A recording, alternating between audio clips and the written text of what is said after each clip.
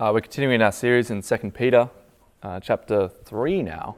And the overarching theme of 2 Peter has been the knowledge of Jesus Christ, how knowing Jesus is the thing that will rescue us and save us and get us through some trials. And Peter has been predicting this time when Jesus will return, the coming and power of the Lord Jesus would come, the destruction of the ungodly will happen. But one of the things that when we come to these kind of passages is we're dealing with a topic known as eschatology. And eschatology comes from the eschaton, which is the Greek word for the end. And it means the study of the end times. And so Christians have, all down through history, had varying opinions of what the end times looks like and what's being described in this, especially here in 2 Peter chapter 3. Now, what we have to do is when we come to the Scriptures, we need to come to the Scriptures with the presuppositions that were around when the author wrote the book. Because if we come with our own 21st century understanding, it's like when you come to the end of a movie and you didn't see the rest of the movie, and you start asking the person that watched the whole movie a whole bunch of questions. You kind of pepper them and annoy them because you don't know the context. But sometimes you can even come to misunderstand what went on before if you only come in to it now with our presuppositions and our way of viewing it. Now, I might not convince you to read this passage differently because I take what would be a minority opinion in our culture, but it was not a minority opinion in the history of the church. And so wish me luck. I hope we all come out of it happy and excited. And if you disagree with me, you can tear my sermons to shred at the end of it. But I've got 3 points that I want to share with you guys. Number 1, remember the gospel in hardship. Number 2, the promise of his coming. And number 3, the destruction of the ungodly. So number 1, remember the gospel in hardship. So we're just going to read the first 3 verses of 2 Peter chapter 3. It says this is now the second letter that I am writing to you, beloved. In both of them, I am stirring up your sincere mind by way of reminder that you should remember the predictions of the holy prophets and the commandment of the Lord and Savior of the Lord and Savior through your apostles. Knowing this, first of all, that scoffers will come in the last days with scoffing, following their own sinful desires. Now, Peter recognizes that in both of the letters here, there's been some repeated themes. There's been some things that have come up again and again and again. And yet, Peter isn't fazed to repeat these things over and over, especially when something important is on the line. Like when we go into an exam, for instance, you kind of do want to go over things again and again and again and again because something important is about to happen. You're going to be in a world of trouble if you've only gone over your content once. Or maybe you're a savant and you'll be fine, but the rest of us mere mortals, we have to go over it again and again. When there's important things on the line, this information is important. You knuckle down, you get to work because the future, the success of your life might be in this one exam, the final exam to get your degree. And so what Peter is saying is that this information, you absolutely have to know it. And I'm going to repeat myself over and over again because this content has to get into your bones. He doesn't want to leave any stone unturned. He wants the church to get a good, solid grasp of what's to come. And when it does, they're not going to be left in the dark. And what does he want to remind the church? Well, firstly, the predictions of the holy prophets. When the prophets of the Old Testament predicted the coming Messiah, it wasn't merely a prediction of salvation, but always with it a prediction of judgment. It was 2 sides of the same coin. The Messiah will come and save, and the Messiah will come and judge. The Messiah will come and bring judgment upon the covenant breakers. You can see that in Zechariah 13, for instance, in verses 7 to 9. And Jesus will take this and describe it of himself in the moment when he is arrested in the Garden of Gethsemane. You may remember this. It says, strike the shepherd, and the sheep will be scattered. I will turn my hand against the little ones. In the whole land, declares the Lord, 2/3 shall be cut off and perish, and 1/3 shall be left alive. And I will put this third into the fire, and refine them as one refines silver, and test them as gold is tested. And they will call upon my name, and I will answer them. And I will say, they are my people. And they will say, the Lord is my God. So salvation will come, but judgment will come. 2/3 of the people will perish, but 1/3 of the people will be saved. And the 1/3 that is saved have to go through fire to be saved. And God will say to them, you are my people. He will create a new people that will be called, we will find out later, by a new name. In Zechariah, there are all these amazing passages of salvation. We see a fountain later will open up to cleanse them from their sin. That God will pour out a spirit of grace and pleas for mercy. And yet for those who break the covenant and kill the Messiah, if they don't repent, they're going to perish. Up to, here, 2/3 of the Jews. This is a harsh judgment. Very harsh judgment. Peter will quote in Pentecost from Joel chapter 2 and say, you see these signs, the people speaking in tongues, all of the outpouring of the gifts. You see what's happening right now? Joel prophesied about this. He says this in Joel 2, 28-32. It says, "And it shall come to pass afterward that I will pour out my spirit on all flesh. Your sons and your daughters shall prophesy. Your old men shall dream dreams, and your young men will see visions. Even on the male and female servants in those days I will pour out my spirit." Peter is saying, what you're seeing happening right now in this early church, this is the fulfillment of it. What you're seeing right in your face. But what does Joel continue to say in the next verse, verse 30? "And I will show wonders in the heaven and on the earth, blood and fire and columns of smoke. The sun shall be turned to darkness and the moon to blood before the great and awesome day of the Lord comes. And it shall come to pass that everyone who calls on the name of the Lord shall be saved. For in Mount Zion and in Jerusalem there will be those who escape, as the Lord has said, and among the survivors shall be those whom the Lord calls." We see the same pattern.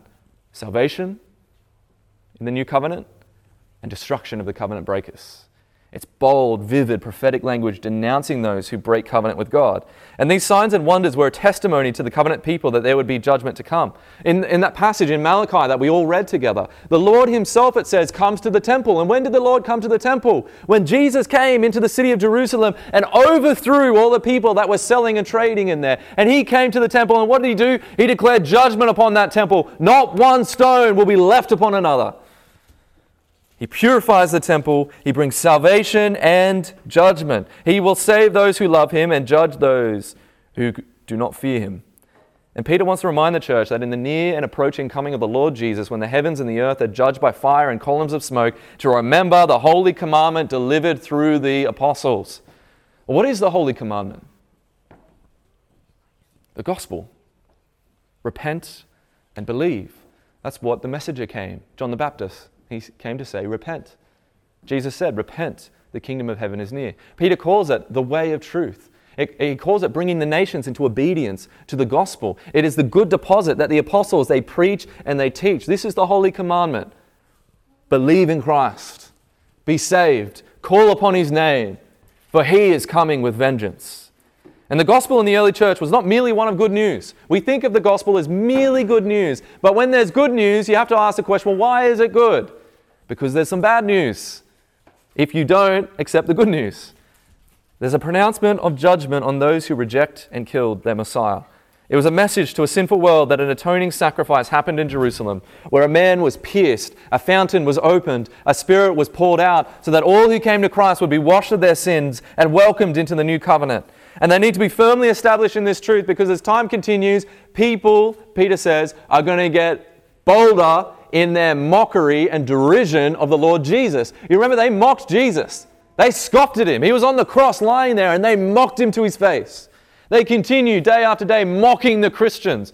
Where is your Messiah? And Peter warns the church in verse 3. He says, knowing this, first of all, that scoffers will come in the last days with scoffing, following their own sinful desires. Like they're going to ridicule you. They're going to make you feel ashamed. They're going to make you feel stupid. They're going to laugh at you. You're going to be the mockery of the whole world. You see, Peter says these are the kinds of people who they follow their own desires. They have their own compass. They follow their own standards. And they refuse to submit to the lordship of Christ. And they'll ramp up the insults, the mockery. It's like kicking dust in their face, rubbing salt into their wounds. They're laughing at you as people take your homes away. As people imprison you. They kill your loved ones. Because you believe that Jesus is true. Peter is saying, hold on. Don't listen to those scoffers. They're missing one important thing. Jesus is coming. Point 2. The promise of his coming. We're going to pick up in verse 4, just the one verse. He says, they will say, this is what the scoffers are going to say. Where is the promise of his coming? For ever since the fathers fell asleep, all things are continuing as they were from the beginning of creation. Basically, where is your Lord? The guy that you follow, right? Look at us. We're doing well. We're doing really well. Look how much we're getting blessed. Look at everyone else. And then there's you poor, pathetic Christians with your poor, pathetic crucified Savior. When's he going to come? When's he going to come save you? I mean, they're going to question the return of Christ. Why? Well, Jesus said in the Olivet Discourse, when he was on the mountain, he came up to the Mount of Olives, and he looked at the city, and he could see the city in full view, and he declared judgment upon that city. You can read about it in Matthew 24. And they knew that Christ had prophesied that the city of Jerusalem and the temple would be destroyed. They also knew that Christ put a time frame on it. Matthew 24:34.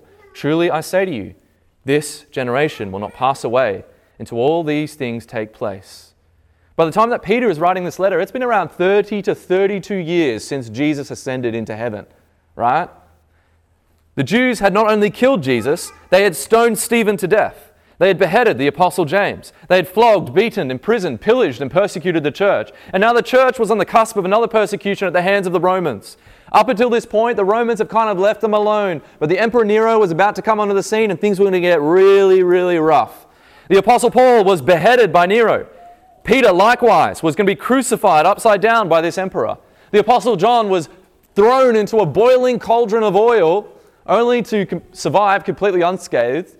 And so, because they couldn't kill him, they exiled him off to the island of Patmos. See, the generation was passing away. Peter says, I'm going to die. He already said, the putting off of my body is coming soon. The deadline that Jesus had set was getting closer and closer, and the whole generation of first believers were beginning to die. And where was the sign of his coming? Because there was no sign. Everything was going really well. See, all things were continuing as they were from the beginning of creation, apparently. They reassure the people that things will continue on as they always do. It's what we call normalcy bias. They underestimate the likelihood of a catastrophic event and downplay the possibility of anything bad ever happening because danger is definitely not around the corner. And everyone be calm. Don't give in to conspiracy theories. Don't listen to these Christians. They're idiots. Paul likewise condemns them. He says in 1 Thessalonians 5:3, this is what the Jews were saying. He says, while people are saying there is peace and security, then sudden destruction will come upon them, as labor pains come upon a pregnant woman, and they will not escape. You see, the false teachers of the time that Peter's writing, they're the same as the false prophets in Jeremiah. Peter actually compares them to the false prophets. And the false prophets in Jeremiah scoff at Jeremiah. And they say, this is what they say. It says, then I said, Lord God, in Jeremiah 14:13, sorry. It says, then I said, Lord God, behold, the prophets say to them, you shall not see the sword, nor shall you have famine, but I will give you assured peace in this place. Everything's going to go fine. God is not coming in judgment upon Jerusalem of that day. And do you know what happened to Jerusalem of that day? Jeremiah was right. These false prophets were wrong. Jerusalem was destroyed by King Nebuchadnezzar, and the people in that city were brought into exile. You see, the false prophets of Jeremiah's day believed that the temple and the city of Jerusalem were impervious to any kind of judgment. Hard times will come, but God would never in a million years let anything happen to his city and his temple. He is God. It will stand forever. The Jews had a similar view in the time of the early church. Even if this new covenant had come, it can't replace the Ark of the Covenant, or the sacrifices of the temple, or the dietary laws, or circumcision. In fact, they accused the church in the book of Acts, you guys are trying to destroy the customs of Moses. You can read that in the book of Acts. This is what you have come to do. The same Jews who mocked Jesus while he was on the cross are the same Jews who mock them now. And this isn't new for the people of God. In Psalm 42 verse 3, King David says, my tears have been my food all day and night, while they say to me all the day long, where is your God? Basically, you're an idiot. Your God's not going to save you. Psalm 22, verses 7 to 8, this is the psalm that Jesus takes on his lips. The crucifixion, he says, all who see me mock me. They make mouths at me. They wag their heads. He trusts in the Lord. Let him deliver him. Let him rescue him, for he delights in him. These words hurled against Christ, against David in this psalm, and then the words that Christ takes to himself. And Jesus was vindicated by rising again from the dead. God did hear. God did act on their behalf. Peter is saying, don't worry. They're going to say the same thing. Actually, false teachers are rather predictable. If the Bible says something, they're going to say the opposite of it. And you can understand that the early church, they may be tempted to doubt Jesus. They may be tempted to deny the master who bought them because Jesus, he's starting to seem to let them all down. His promises aren't secure, and the Jews who crucified Christ have never been more successful or prosperous. This is only magnified when Nero shows up on the scene, right? He commands that all people everywhere in his empire come into the temple, burn a pinch of incense to him, and say, Kaiser Kurios, which means Caesar is Lord, because Caesar was the title of the Roman Empire at the time. You were required to worship the Roman emperor as a god. One group got an exemption. Do you know who they were? The Jews.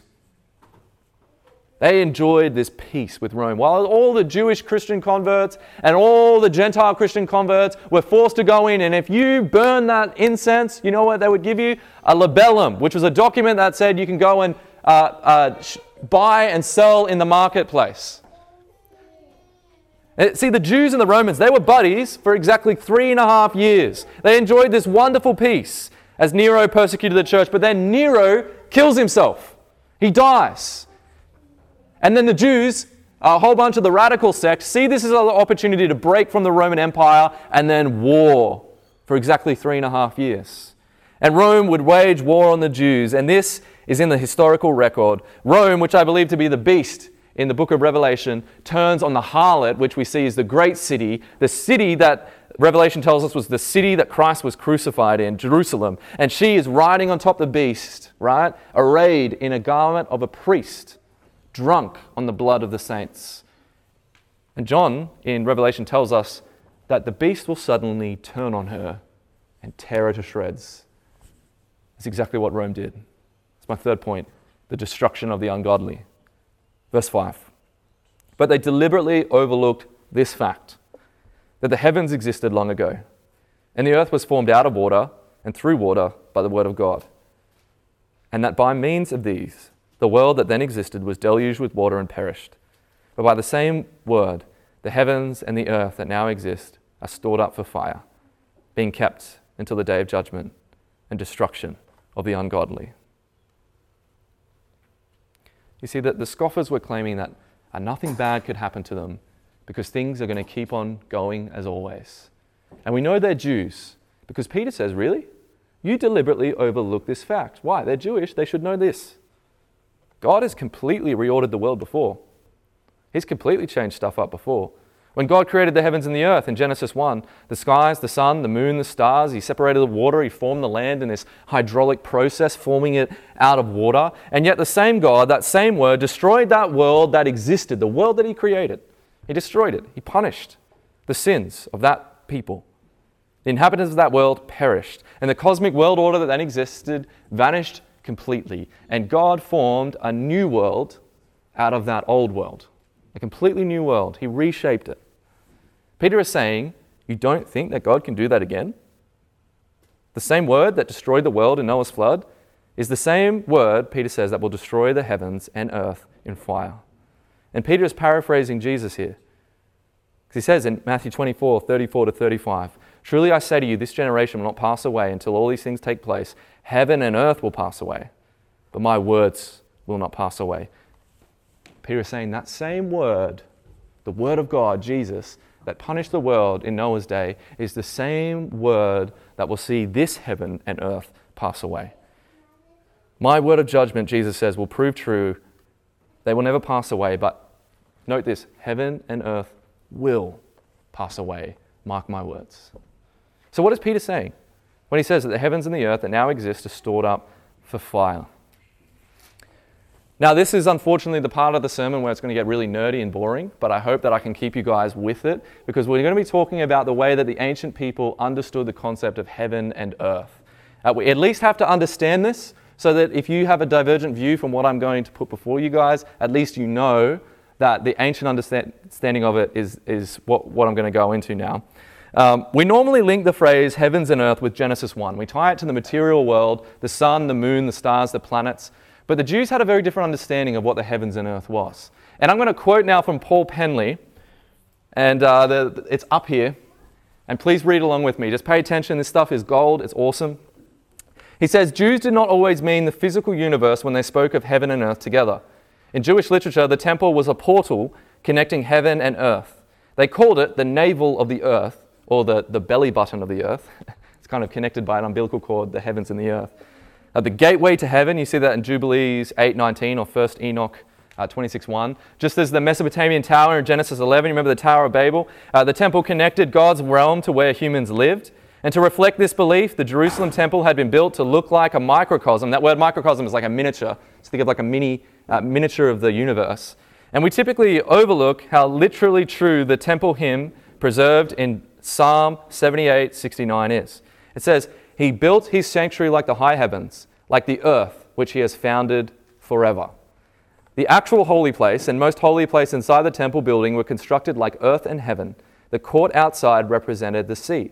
According to Josephus, 2 parts of the tabernacle were approachable and open to all, but one was not.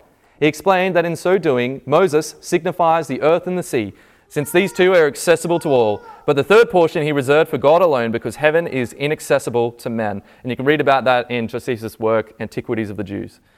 The veil between the accessible and inaccessible parts of the temple was designed to represent the entire material world during Jesus' day.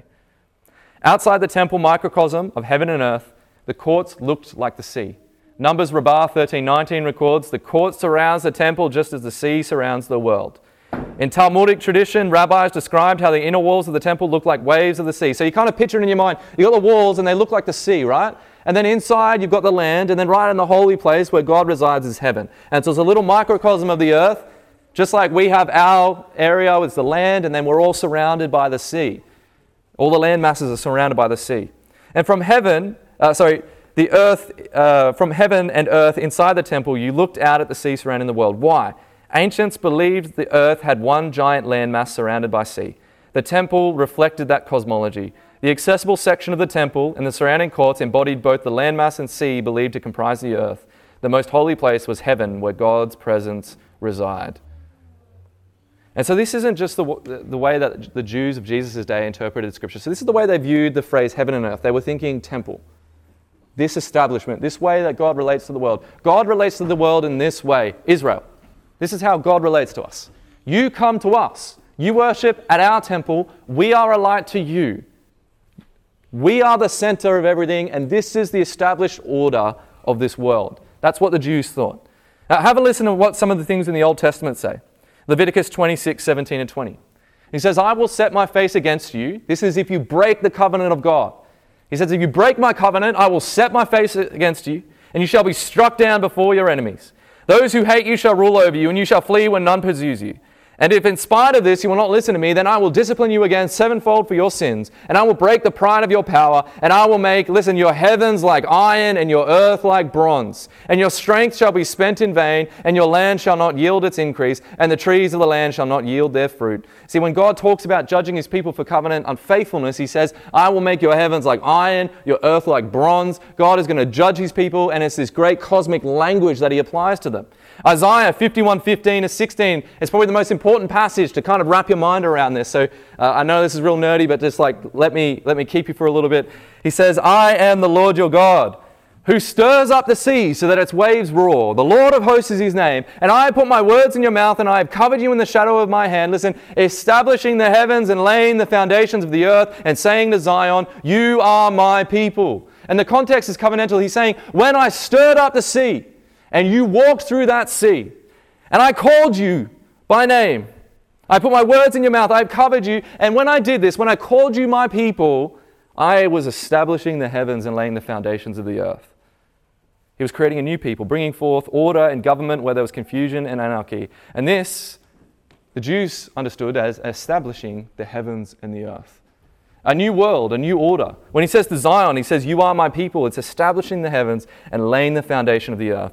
In Isaiah 24:3 to 5, he says, "The earth shall be utterly empty and utterly plundered, for the Lord has spoken this word. The earth mourns and withers. The world languishes and withers. The highest people of the earth languish. The earth lies defiled under its inhabitants, for they have transgressed the law, violated the statutes, broken the everlasting covenant." Right there. Covenant breakers Skip down to verse 19. He says, the earth is utterly broken. The earth is split apart. The earth is violently shaken. The earth staggers like a drunken man. It sways like a hut. Its transgression lies heavy upon it, and it falls and will not rise again. On that day, the Lord will punish the hosts of heaven in heaven and the kings of the earth on the earth. They will be gathered together as prisoners in a pit. They will be shut up in a prison, and after many days they'll be punished. Then the sun and moon will be confounded, and the sun ashamed, for the Lord of hosts reigns on Mount Zion and in Jerusalem, and his glory will be before his elders.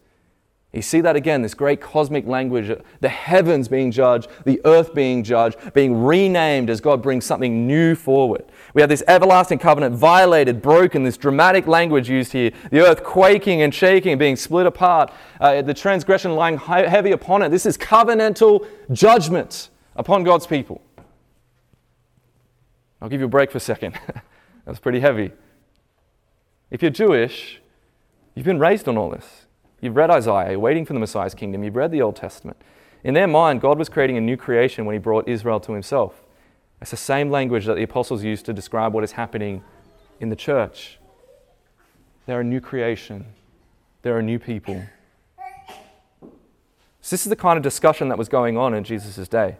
This is what they believed about the temple. When Jesus said that not one stone will be left upon another, what he's saying is the heavens and the earth will pass away. That's what he's saying. And you have this representation of heaven and earth in front of you, the temple complex, this microcosm of the universe. If this temple's being destroyed, then it's all passing away. And God's giving his people a new name, and he's judging the covenant breakers, and a new covenant's coming in. God says in Revelation 21:5, and he who was seated on the throne said, behold, I am making all things new. And so we need to look at what the Old Testament says about the new heavens and the new earth. And we're going to go to the passage that Steve read out for us. Isaiah talking to the covenant people, you notice that there's still this language of salvation and judgment. In Isaiah 65:15-18, he says, you shall leave your name to my chosen for a curse, and the Lord God will put you to death, and his servants he will call by another name, so that he who blesses himself in the land shall bless himself by the God of truth. And he who takes an oath in the land shall swear by the God of truth, because the former troubles are forgotten and hidden from my eyes. For behold, I create new heavens and a new earth, and the former things shall not be remembered or come to mind, but be glad and rejoice forever in that which I create. For behold, I create Jerusalem to be a joy, and to a people to be a gladness. See, it's interesting that God's going to bring judgment upon covenant breakers, upon his people, but he's going to call them now by another name. Just as Isaiah 51 said, when he established the heavens and the earth, he saved Israel out of Egypt. This is a new heavens, a new earth, a new order, a new way to deal with mankind. The new people of God will rejoice and be glad. It will be a people of good cheer, a people of salvation. And you might say, well, but isn't the new heavens and the new earth what happens right at the end of time? Isn't that the final state? Aren't we waiting for that? How could we be in it now? How could we be all things being made new now? Well, I don't want to unpack all of Isaiah 65 because it's dense, but what you find is that death is still taking place in Isaiah 65. So in whatever future state, if you believe it's a future state, in the new heavens and new earth, death is still taking place. People are still dying. Children are still being born. Houses are still being built. Plants are being sown. And even in Isaiah 66:19, evangelism is still taking place in the new heavens and the new earth. We see this language in the New Testament as well. The fire that Peter is describing here as the fire of the destruction of Jerusalem. See, when the temple crumbled, the gold melted down the sides of the temple as the temple went up in flames. And the fiery furnace that it was so hot that all the gold melted off the temple and it went down into all the cracks. And the Roman soldiers, when the fire kind of died down and they could start approaching the stones, went through meticulously and picked all the gold out of every single crack within that temple and literally removed every single stone of the temple. It literally came true what Jesus said would happen to that city when they put the entire city to the sword. See, Jesus, the whole point of all this is that Jesus is true. What he said would happen to Jerusalem happened to the city, down to every last word. It was the end of that world order. God does not deal with people through that temple anymore. You do not bring sacrifices to God anymore. You do not go to the Levitical priesthood anymore. Where do you go? The church. A new way, a new order. This is how God deals with us in the new heavens and the new earth, as God, through us, is making all things new.